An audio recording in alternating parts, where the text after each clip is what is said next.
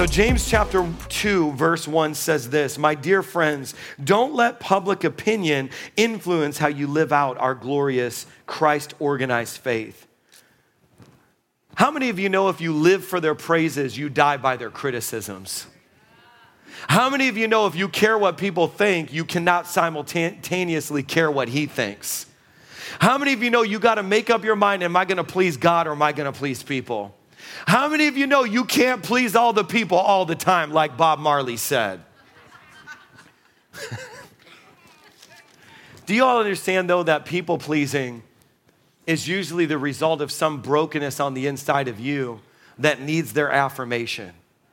And so right off the jump, this second chapter in the book of James says, hey, dear friends, don't let public opinion influence how you live out this Christ-organized faith. Then he goes to the next line, and this is what he says. If a man enters your church wearing an expensive suit, and then a street person wearing rags comes in right after him, and you say to the man in the suit, hey, sit here, sir, this is the best seat in the house, and either ignore the street person or you tell that street person, hey, better sit here in the back row. Haven't you segregated God's children and proved that you are judges who can't be trusted? Okay, hold on. I think sometimes I've gotten a reputation for being a harsh preacher. I get a reputation for, man, Pastor Mike, sometimes when he's preaching, man, he really goes in. It can be harsh. But can I tell you, when you read the Bible, you find out that Mike Signorelli is significantly nicer than the scriptures, and that I'm softening the blow before it hits you in the dome, and that my most convicting, hardcore sermons are literally child's play in comparison to actually reading the Bible unfiltered. Do y'all know what I'm talking about? And sometimes people are like, man, Pastor Mike's convicting. Have you read the words of Jesus for yourself? He turned to a woman of ill repute, and he literally tells this woman, okay, now I stopped you from getting rocks thrown at your face and being murdered in the streets. And she's thanking him. And you know what she hears him say next? Go and sin no more. He didn't say, now go find a synagogue and go on a journey to figure out how you can stop lusting and sinning in the area of lust and confess it to people and get a support group. He said, yeah, just don't ever do it again. By that standard, he'd be the meanest pastor in America. Can you imagine coming to me for pastoral counseling and you tell me how you struggle with lust and I tell you, yeah, just don't ever do it again. You're lucky God didn't kill you already. And so listen, Jesus says, hey, if you can't stop sinning with your hand, chop your hand off so then the rest of your body can go to heaven. What? Jesus, I thought you loved me. Oh, I do love you. I just hate sin. So I just want to realign that I am not mean, but when you allow the Word of God to do a work on the inside of you, it will not give you the kind of leeway that you hope it would give you. Matter of fact, the Bible doesn't call you out, it calls you up to the next level, up to righteous living, up to holiness, up to purity. But then Jesus said, I'll do you better. I'll empower you with my Spirit. So because I know you can't do it, but through me, you can do all things, which means living lust-free, living without addiction. And so he never commands us to do something that he doesn't empower us to walk out. So that is the story of the gospel. It's stop doing it, but let me empower you so you can truly stop. Does this make sense? Not this Americanized self-help, I'm going to confess it but never repent. Confession is admitting it. Repentance is walking away and never doing it. And we have raised a generation that got good at confessing but never got good at repenting. And so this is what James is doing. James is echoing his brother Jesus. And you know, when I say brother, half brothers, right? Same mom, different dad. Y'all know some of you know what I'm talking about. And so he's echoing Jesus, and I have to set this up from the beginning. I know I'm only like 3 verses in, but I need you to understand that James is speaking to the first century church just years after Jesus ascended. Historians believe that the book of James may be the very first epistle that we ever had. And so we're going back to the original source, and we're hearing the way that the leader over the church of Jerusalem talked to the church. And this is before YouTube, before Instagram, before television, before radio. This is like the closest we can get to its purest form. And he's already gutting them out. And he's saying, if a man walks in with a suit and you give that guy a front row seat in your church, but then another guy comes off the street in rags and you sit him in the back, you actually are demonstrating you do not understand the supernatural things of God at all. And he starts going in. So whatever happens from now till the rest of the sermon, don't blame it on your pastor, blame it on James. And when you get to heaven, you say, James, I was mad at you. Pastor Mike didn't want to say what he had to say, but he was just quoting you. Are you guys with me? Okay. So let me break this down for you. He says, either you ignore the street person or say, better sit here in the back row. Haven't you segregated God's children and proved that you are judges who can't be trusted? Listen, dear friends, this is verse 5. Isn't it clear by now that God operates quite differently? He chooses the world's down and out as the kingdom's first citizens with full rights and privileges. The kingdom is promised to anyone who loves God. And here you are abusing these same citizens. Isn't it the high and mighty who exploit you? Who use the courts to rob you blind? Aren't they the ones who scorn the new name Christians used in your baptisms? So in other words, James is saying, you guys are using this phrase Christians now, and you're calling yourself Christians, and you're being abused by the world. They're the ones taking you into the governmental system and robbing you blind in the court system. And then people are going to come into our congregations, and you're going to treat them the way they get treated by the world. In other words, how did we become the only army that shoots our own? I mean, isn't that what church life is? Come on in. We'll tell you you love us until you do something differently than us. Oh, it got real quiet.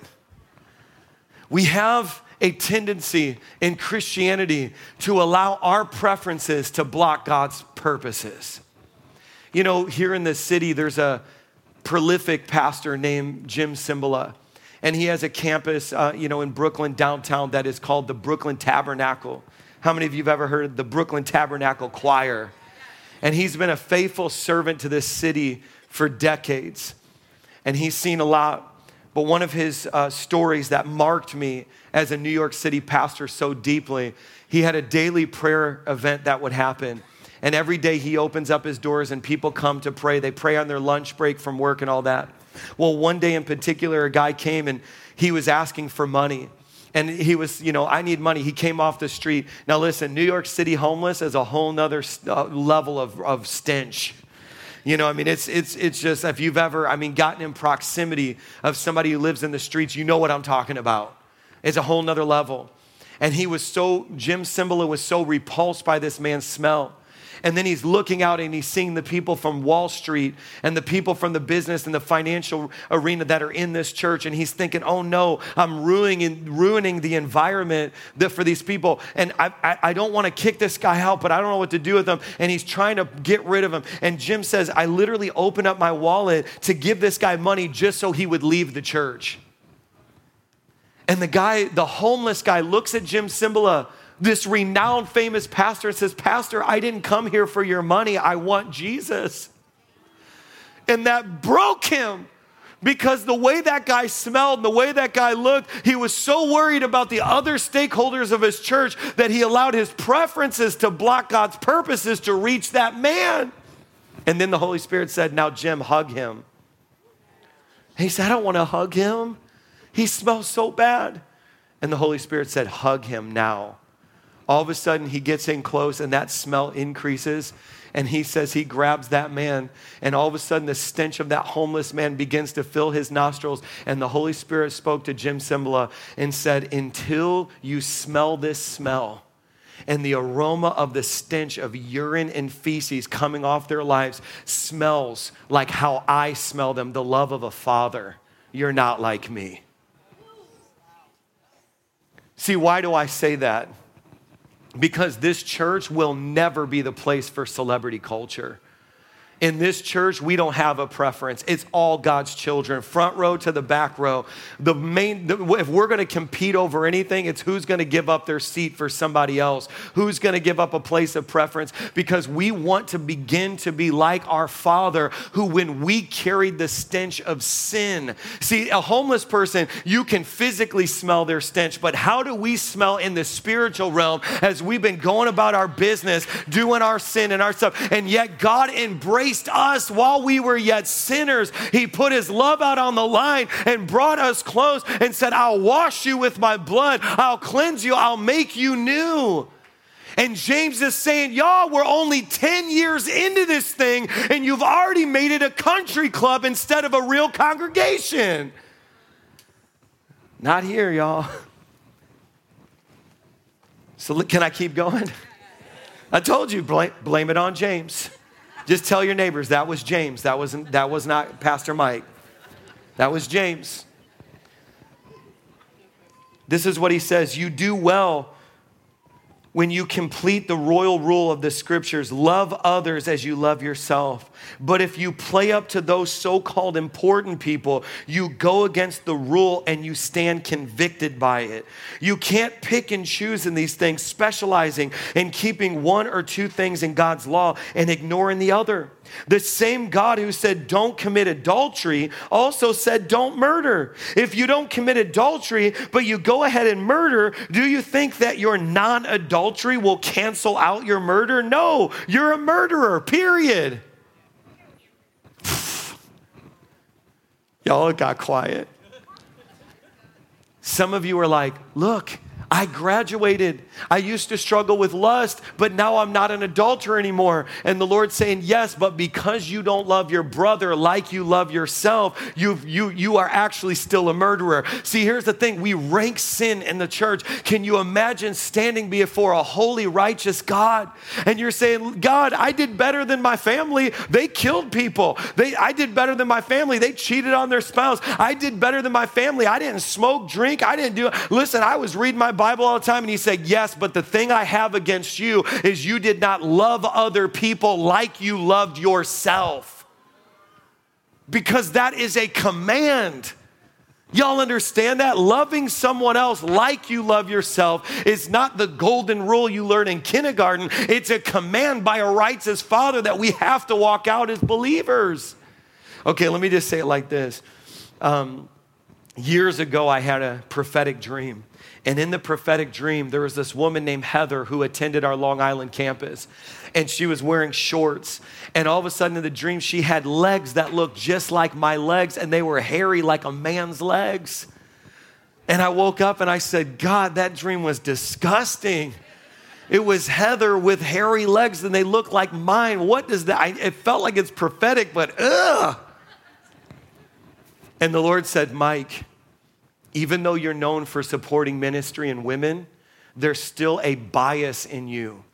And what you don't see is that Heather has the ability to minister like you minister, but because she's a woman, you have not considered her for this position on your team. And he said, I showed you her legs in those shorts, and they look like your legs because I was trying to show you that she can run like you run. And all of a sudden I said, oh, Lord, I'm a dummy. Listen, you all think I got it figured out. I'm just more willing to be rebuked and corrected by him than you are. Because if you tell God, work on me, God, oh, you better watch out. He'll work on you. I said, God, I want to be a better pastor to this church. I fell asleep after praying that prayer and woke up with a prophetic dream with Heather having hairy legs. I called Heather. I said, Heather, I want to talk to you about a team on our staff.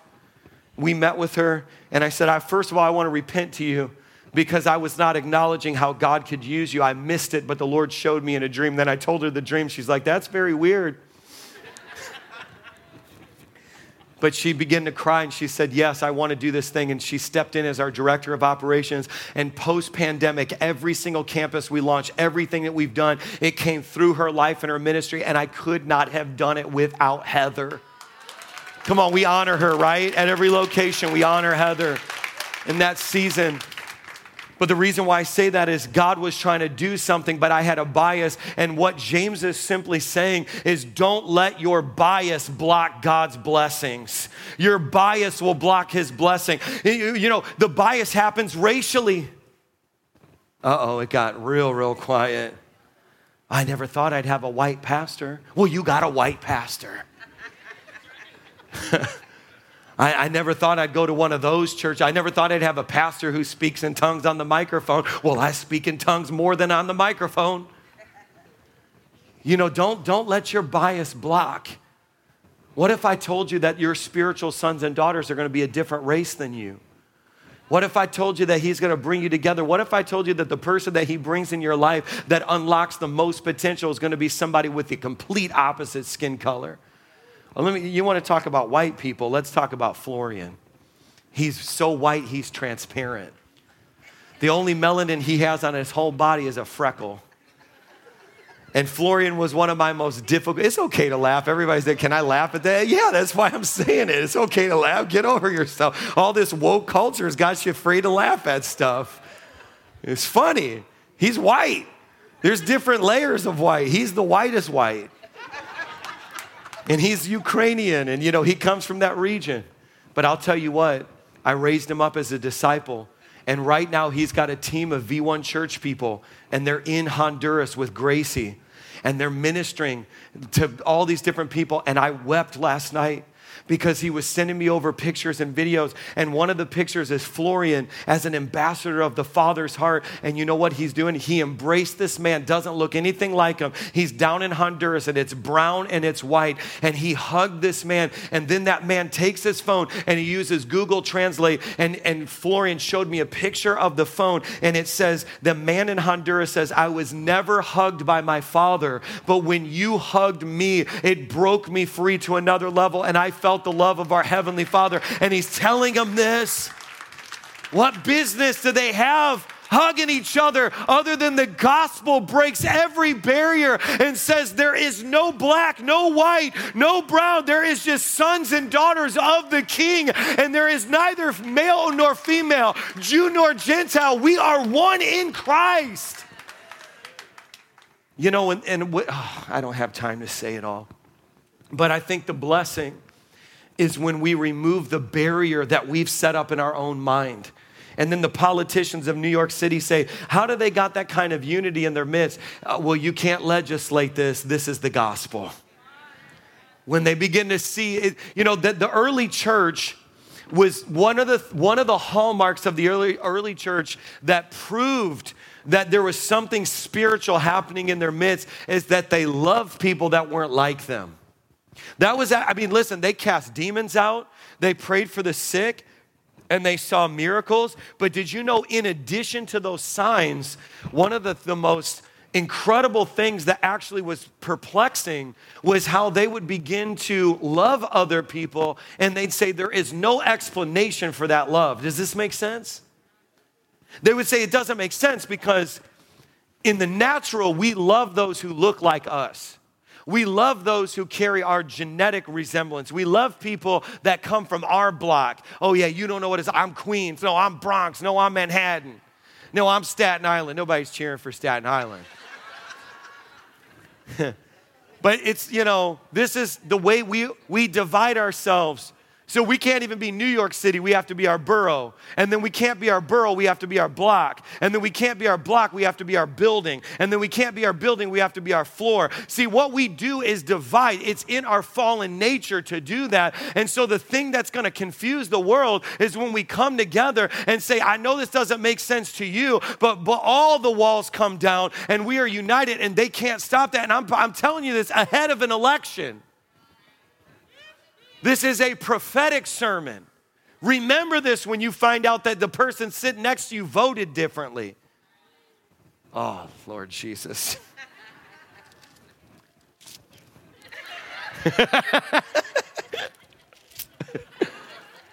Okay? You do well when you complete the royal rule of the scripture. Love others as you love yourself. Let's talk about that. Do you know that the only thing that you don't need to be taught in life is how to love yourself? You're born with that. It's instinct, protection. You know, you'll find food. You'll find a way to satiate your own desire. Listen, anybody who has kids know that kids know how to love themselves. I'll never forget having my first kid, and Bella, I'm telling you, I brought this, I don't know if the guys remember this, but plasma TVs were the thing. And I said, I work hard, I'm getting a plasma TV. And I bought that plasma TV and I brought it into our house and I set that thing up and I said, I got the best TV in the neighborhood. This is back in the day. And all of a sudden, one day I hear this noise from the kitchen, clink, clink, clink, clink, clink. And I go in the living room and there is my daughter with her mermaid toy bashing my plasma screen. And in that moment, I realized I am capable of abuse. I'm not gonna do it, but I'm capable. And I'm looking at my daughter.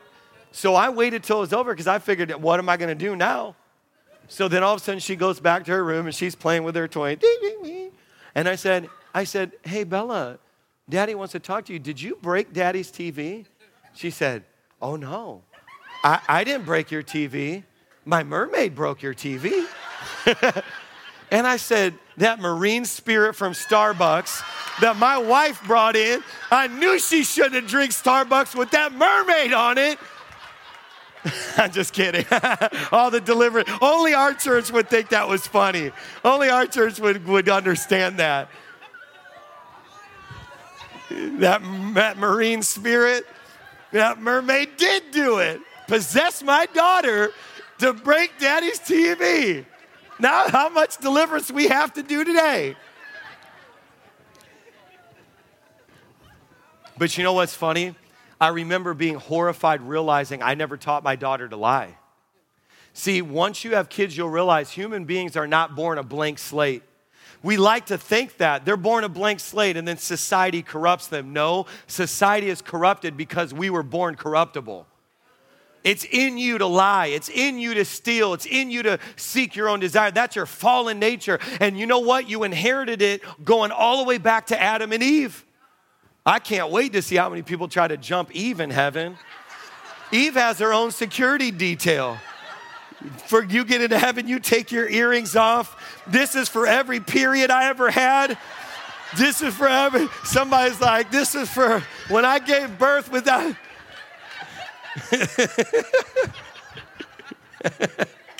Until you realize that you're Eve.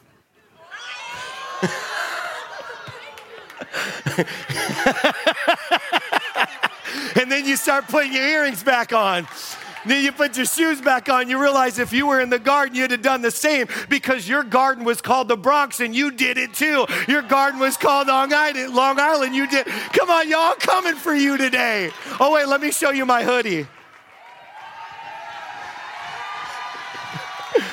Jehovah Sassy is in the house.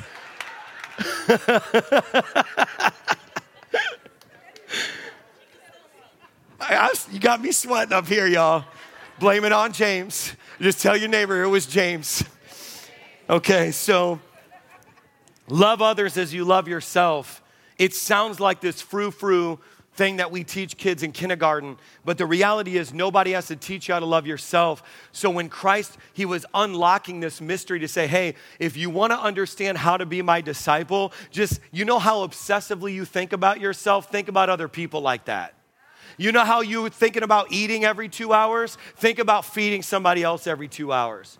You know how you're thinking about how you want to build your bank account? Think about giving money to other people and building their bank account. That's literally what Jesus, he's trying to say, you understand how to obsess over yourself. And so just I can't stop you from obsessing because I created you to worship. It's just obsess about somebody else. See, worship is when you obsess over him, and discipleship is when you obsess over them.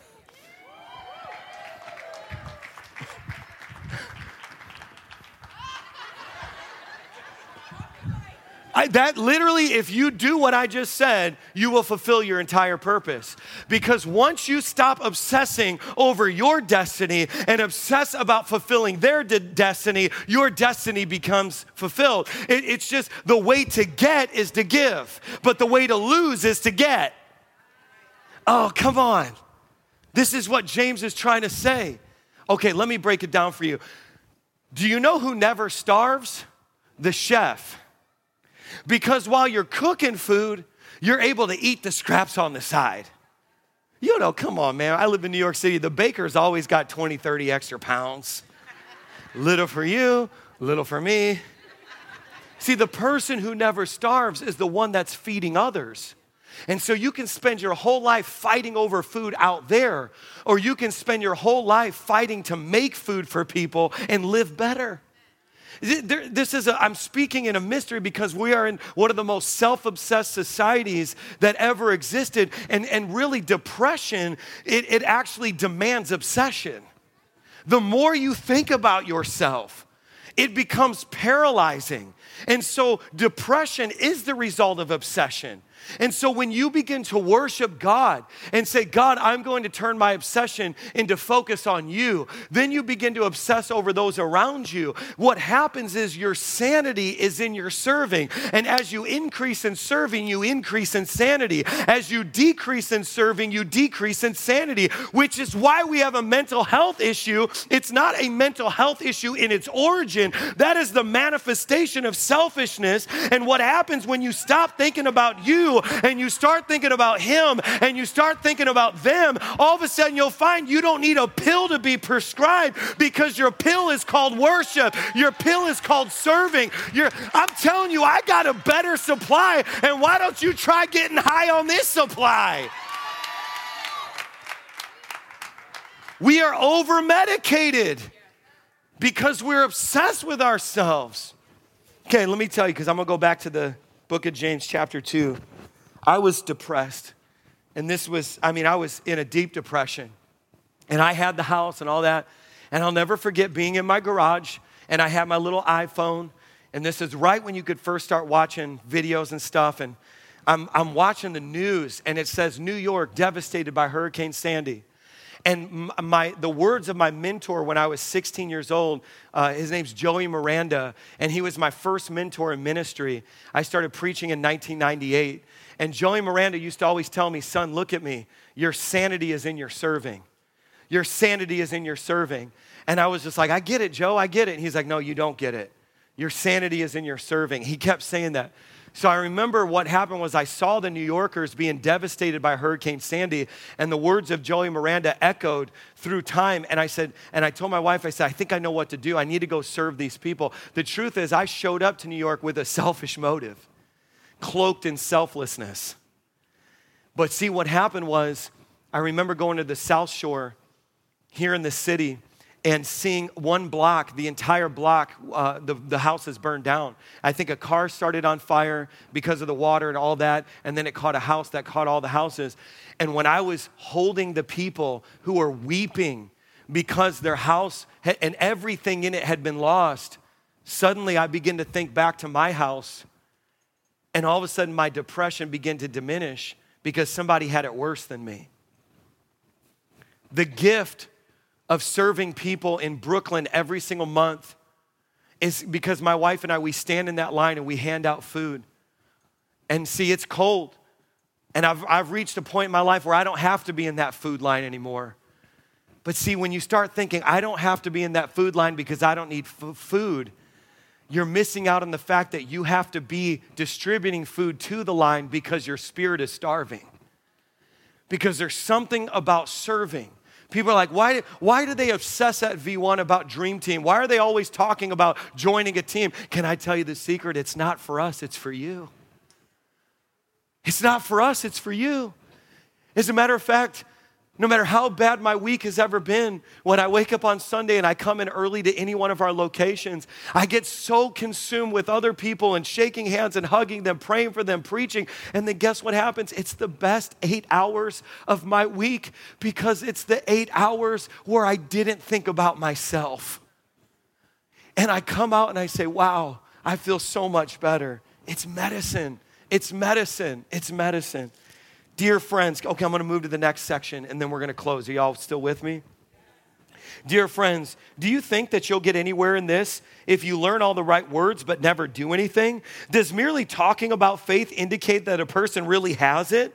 For instance, you come upon an old friend dressed in rags and half starved, and you say, hey, good morning, friend. Be clothed in Christ in Jesus' name. Be clothed in Christ. Be filled with the Holy Ghost and fire. This is how I believe James was writing this letter, by the way. This was the intention of, he's being sassy. Because he's saying they're coming in rags. They're starving, and you're so obsessed with the supernatural, and you want to be a prophet so badly. This is what he's saying, that you look at somebody who's naked, and you say, be clothed in Jesus Christ. And they're like, yo, I'm developing hypothermia. I think I'm 19 minutes away from death. Can I get a shirt? I'm starving. I haven't eaten in 3 days. I'm going to die. I don't need a prophecy. I need a meal. And can I just tell you what grieves my heart? And I know they're going to make clips out of this part right now, but I'm a shepherd that has to raise up the body of Christ, and I'm an apostolic global leader. I reach 30 million people a month through my YouTube channel, and it's a high honor and a very, very important mission. And I'm afraid that what's happening in the supernatural prophetic culture is they're showing you their 6-figure blinged out watch. They're showing you their car. By the way, they probably rented it and has a CarMax sticker on the license plate. They're showing you their house that they probably Airbnb'd for the photo shoot. And they're creating this value that, oh, pay all this money to come to our training and we'll make you a prophet. Are they talking P-R-O-P-H-E-T or P-R-O-F-I-T? And they're creating a value that you think that if I become a prophet and operate in the supernatural like them, maybe I'll have their life. But see, that what we have in Scripture is you may get a 6-figure watch, but don't you dare be obsessed with the material possession. You may get the house, but have you built God's house? You may get the car, but you're going to end up at the wrong destination. See, and this is the thing, like what James was saying is like you've become so prophetic that you give a word, but it's pathetic because those same people are starving and dying. And so guess what? Don't take my prophetic course. There's a reason why I offer the Breakers training for free. And there's ministers that literally canceled me because they make so much money off of charging people how to do the things that the Holy Spirit gives us for free. And this is not going to be a popular message, but it's impossible for me as a man of God to read the book of James and say, how dare we disciple people and to use the supernatural to bling, but not use it to feed, not use it to clothe. And there's a dichotomy that's happening here. And what James is trying to do is he's trying to bring these two ideas that feel like they're in opposition and bring them into alignment. And what happens is when you are the influencer on Instagram and you show people, telling people their address, telling people their phone number, but you don't show yourself feeding the poor, clothing those who are in need, what happens is your disciples are obsessed with their highest endeavor is, can I prophetically be so accurate that I can tell you your phone number while you starve to death? And so what's happening is there's got to be a counterbalance. And what James is saying is we don't dismiss the prophetic, but in overemphasizing the prophetic, what's happened is we stop being salt and light because New York City doesn't care how prophetic you are. New York City they don't want to know that we care. They don't want to know what we know until they know that we care. Have you ever heard that before? And there's all kinds of charlatans. There's all kinds of, the psychic mediums and the warlocks. They're all here, the new age occultists. But they're looking for people to be the hands and the feet of Jesus. Now, does that mean we're not going to prophesy as a church? Of course we're going to prophesy. But here's what happens. We become a church that moves in power when we're a church that says, I've fed your body, now let me feed your soul. I've clothed your body, but also may you be clothed in Christ. And so what's going to happen is we are going to raise up prophets. But then what's going to happen is I would love nothing more. I'm going to cast a rare vision in America. I would love nothing more than to see the Instagrams of the prophetic people that we've raised up, feeding people in the worst block of Bushwick and showing up for that. Because if I said show up for prophetic training, we would sell out a conference space. But when I say show up to feed people that you don't have to feed because they're not genetically related to you, 5 people show up. Blame it on James. Everybody's getting convicted, right? But this is my conviction. People say, Pastor Mike, how come when you give a prophetic word, Charisma Magazine features it, Christian Post features it? How come Elijah List features it? How come Nate Johnston shares your stuff? How come Chuck Pierce shares your stuff? Why are you so regarded as a prophet? I'll tell you why. Because it's all filthy rags to me if it's not being counterbalanced by me being the hands and feet of Jesus in the earth. And all those people in that food line in Bushwick don't know I'm a renowned prophet. They just know I'm a dude with a bin full of potatoes and I can help them. Does this make sense? One of my favorite theologians was a man named Randy Owens. And Randy Owens says, don't prophesy to me unless you're willing to scrub the toilet. And for me, I've known that there are people that if I ask them, do you want to preach a stadium? They'll say yes. But if I ask them, do you want to come in the morning and scrub a toilet? They'll say no. And can I tell you, in the gospel, it's all the same job. Do y'all hear me? It's all the same job. Why? Because we don't find our significance in playing the guitar. We don't find our significance in preaching in stadiums. We find our significance in Christ and Christ alone. And because we know Jesus and Jesus knows us, I'll scrub a toilet for Jesus, I'll prophesy to somebody, I'll preach a sermon, but it's all the same job because it's all the same God. It's Jesus. He's the one. I know who I am in him. When Billy Graham got to heaven, he didn't have to preach any sermons because everybody was already saved. But Billy Graham was contented in heaven because he's a son, not just a preacher. And that's why I'm sick and tired of people joining churches saying, when are they going to let me preach? I don't know. I'm not in charge of that. I'm not in charge of your promotion. You're in charge of your promotion. The Bible says promotion doesn't come from man. It comes from him. And so it's between you and God. I don't get to determine when you preach. I don't get to determine when you prophesy. You determine your promotion. But see, what James was saying was if you start loving other people like you love yourself, you'll understand the revelation of Christ. And he said that there is this dichotomy that we're living in. And it's paradoxical. I'm going to finish this chapter and then we're going to close. He said, I can already hear one of you agreeing by saying, well, this sounds good. You take care of the faith department. I'll handle the works department. So in other words, hey, that sounds good. You'll scrub the toilets and I'll preach. No. Let's both scrub the toilets and let's both preach. And this is what he says, not so fast. You can no more show your works apart from your faith that I can show your faith apart from your works. Faith and works. Somebody say faith and works. Works and faith. Somebody say works and faith. Fit together hand in glove. What does this mean? You did not earn your salvation. It was earned by Jesus Christ as the perfect sacrifice, and you received it. But then what happens is you reciprocate what you received. And you said, God, I could never pay you back, but you've been so good to me that I'll do whatever I can to serve you and your people. Does this make sense? And so when people look at you, they know you're not saved by works, but they can't tell the difference between your works and your faith because your faith is producing works and your works is producing more faith. Does this make sense? So here's how it started for many of you.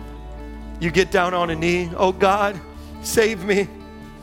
I was so drunk, the room's spinning. Please, Lord, if you stop this, I promise you tomorrow I'll serve you. Come on, some of you know about that. Oh Lord, I had the tequila and I had the worm in the tequila.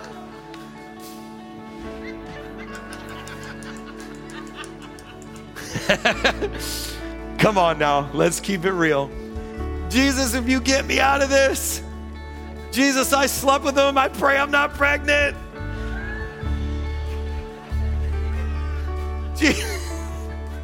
Come on, y'all know what I'm talking about. You did this too.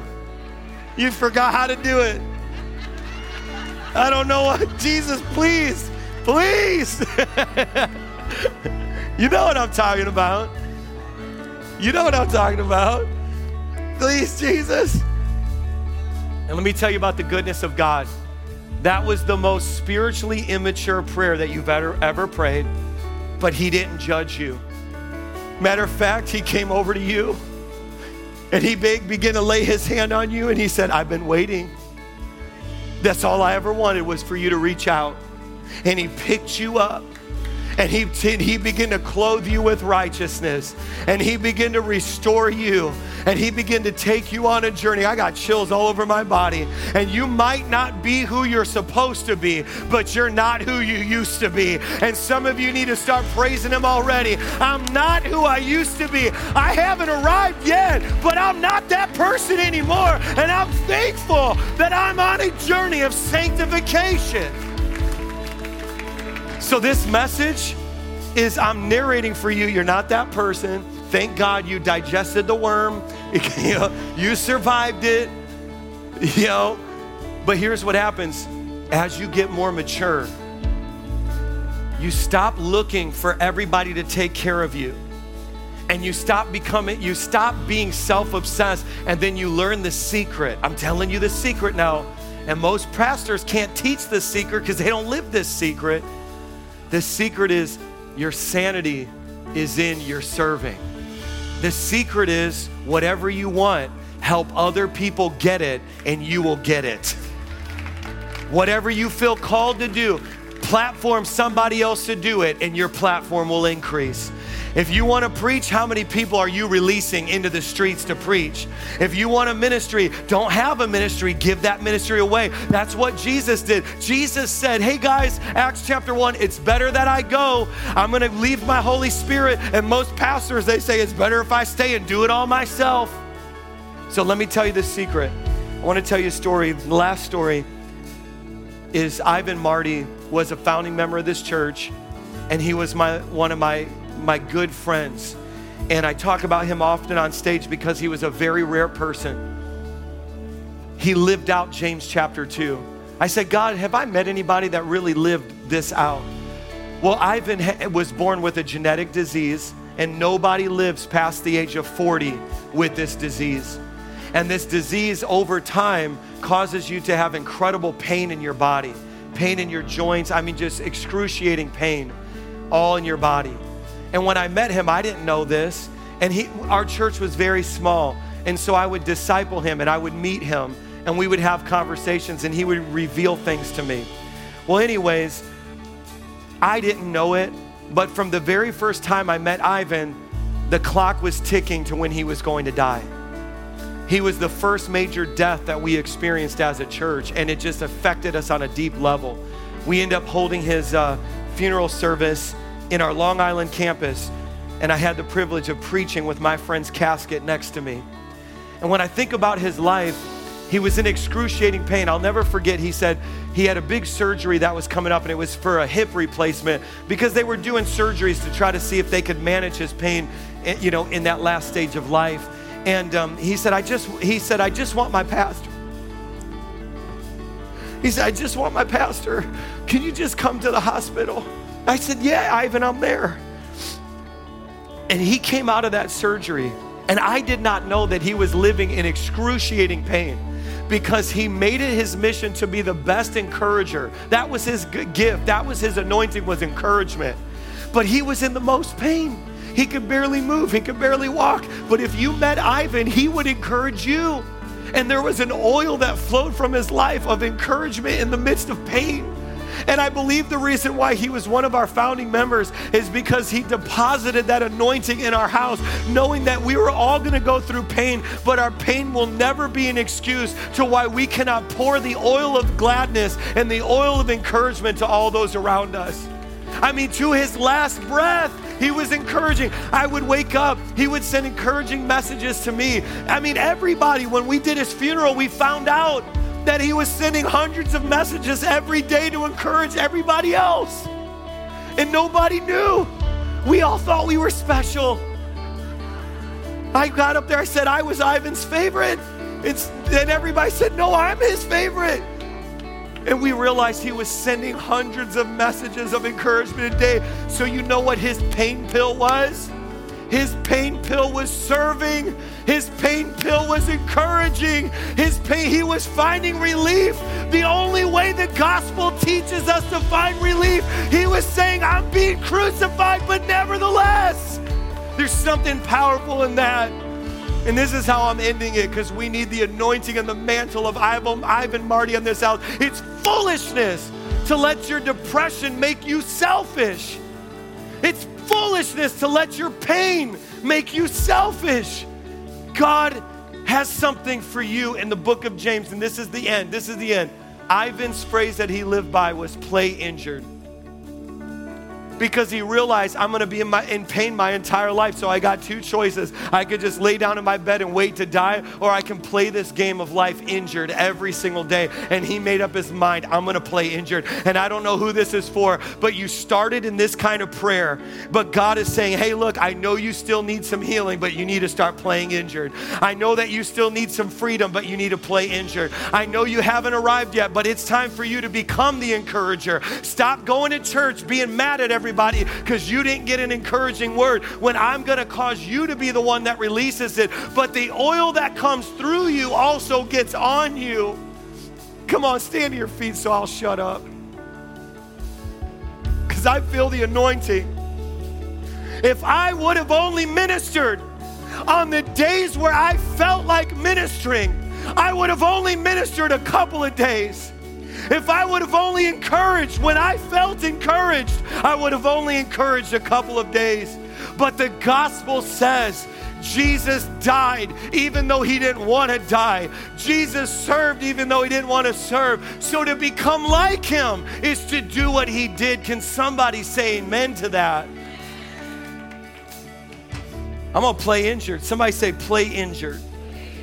That's a healthy church. And I feel this on the inside of me. The oil that comes through you also gets on you.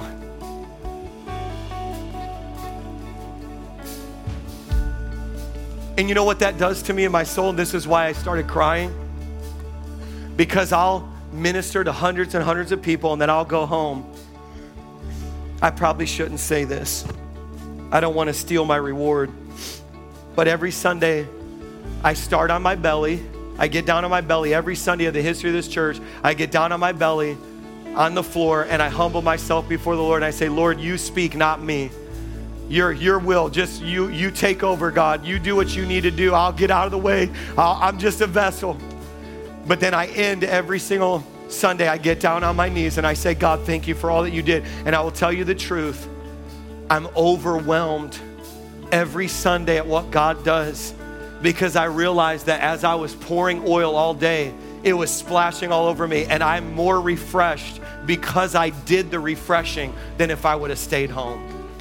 Does this make sense? I could tell you're clapping now. You were quiet earlier. Does that make sense?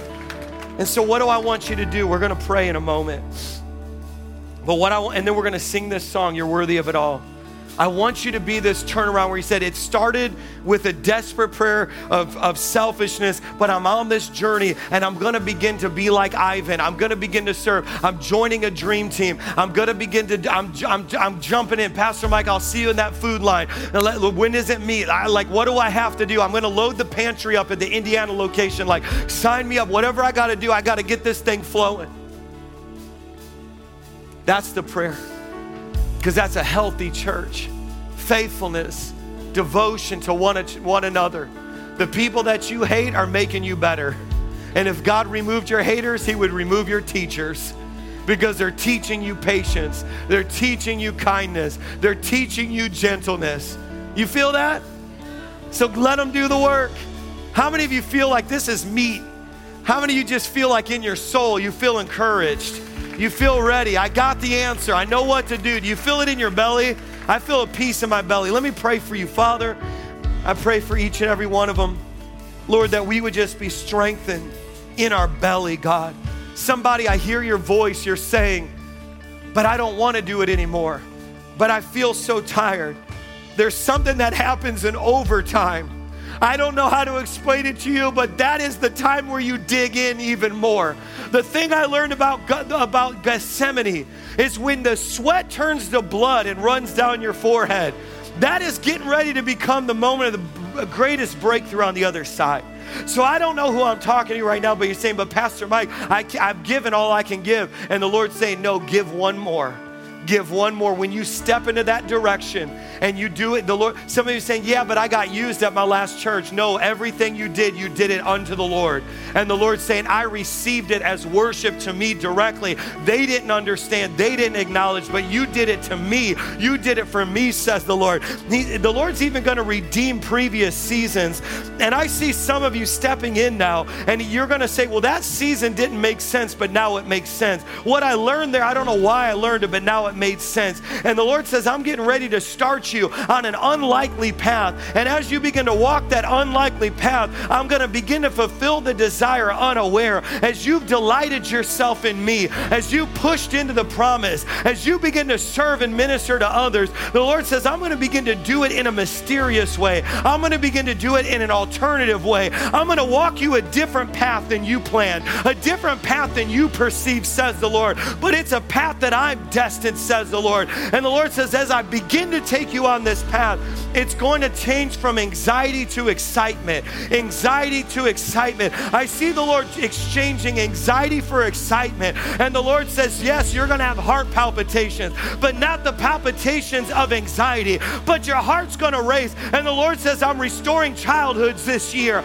And I'm going to begin to take you back to the place of a child, says the Lord. And you're going to learn dependence on me again, says the Lord. And you're going to learn that place of trusting in me like you've never trusted me before. Because I, the Lord, am going to restore a childhood to you. And I'm going to begin to take you to that place of dependence upon me. Dependence upon me. Dependence on me. Lean not on your own understanding, but in all your ways you will learn to acknowledge me, and I will direct this path, says the Lord. Even as a child you will sleep.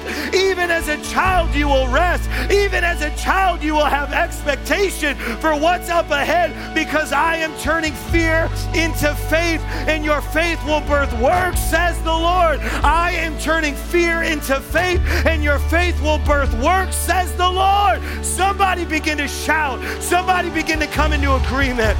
Somebody begin to celebrate. Come on, we need 10 seconds. Come on, we got to celebrate what the Lord just spoke. Come on, if you come into agreement, just begin to celebrate what the Lord said. Come on, church, let's sing this out. Come on, you're worthy, God.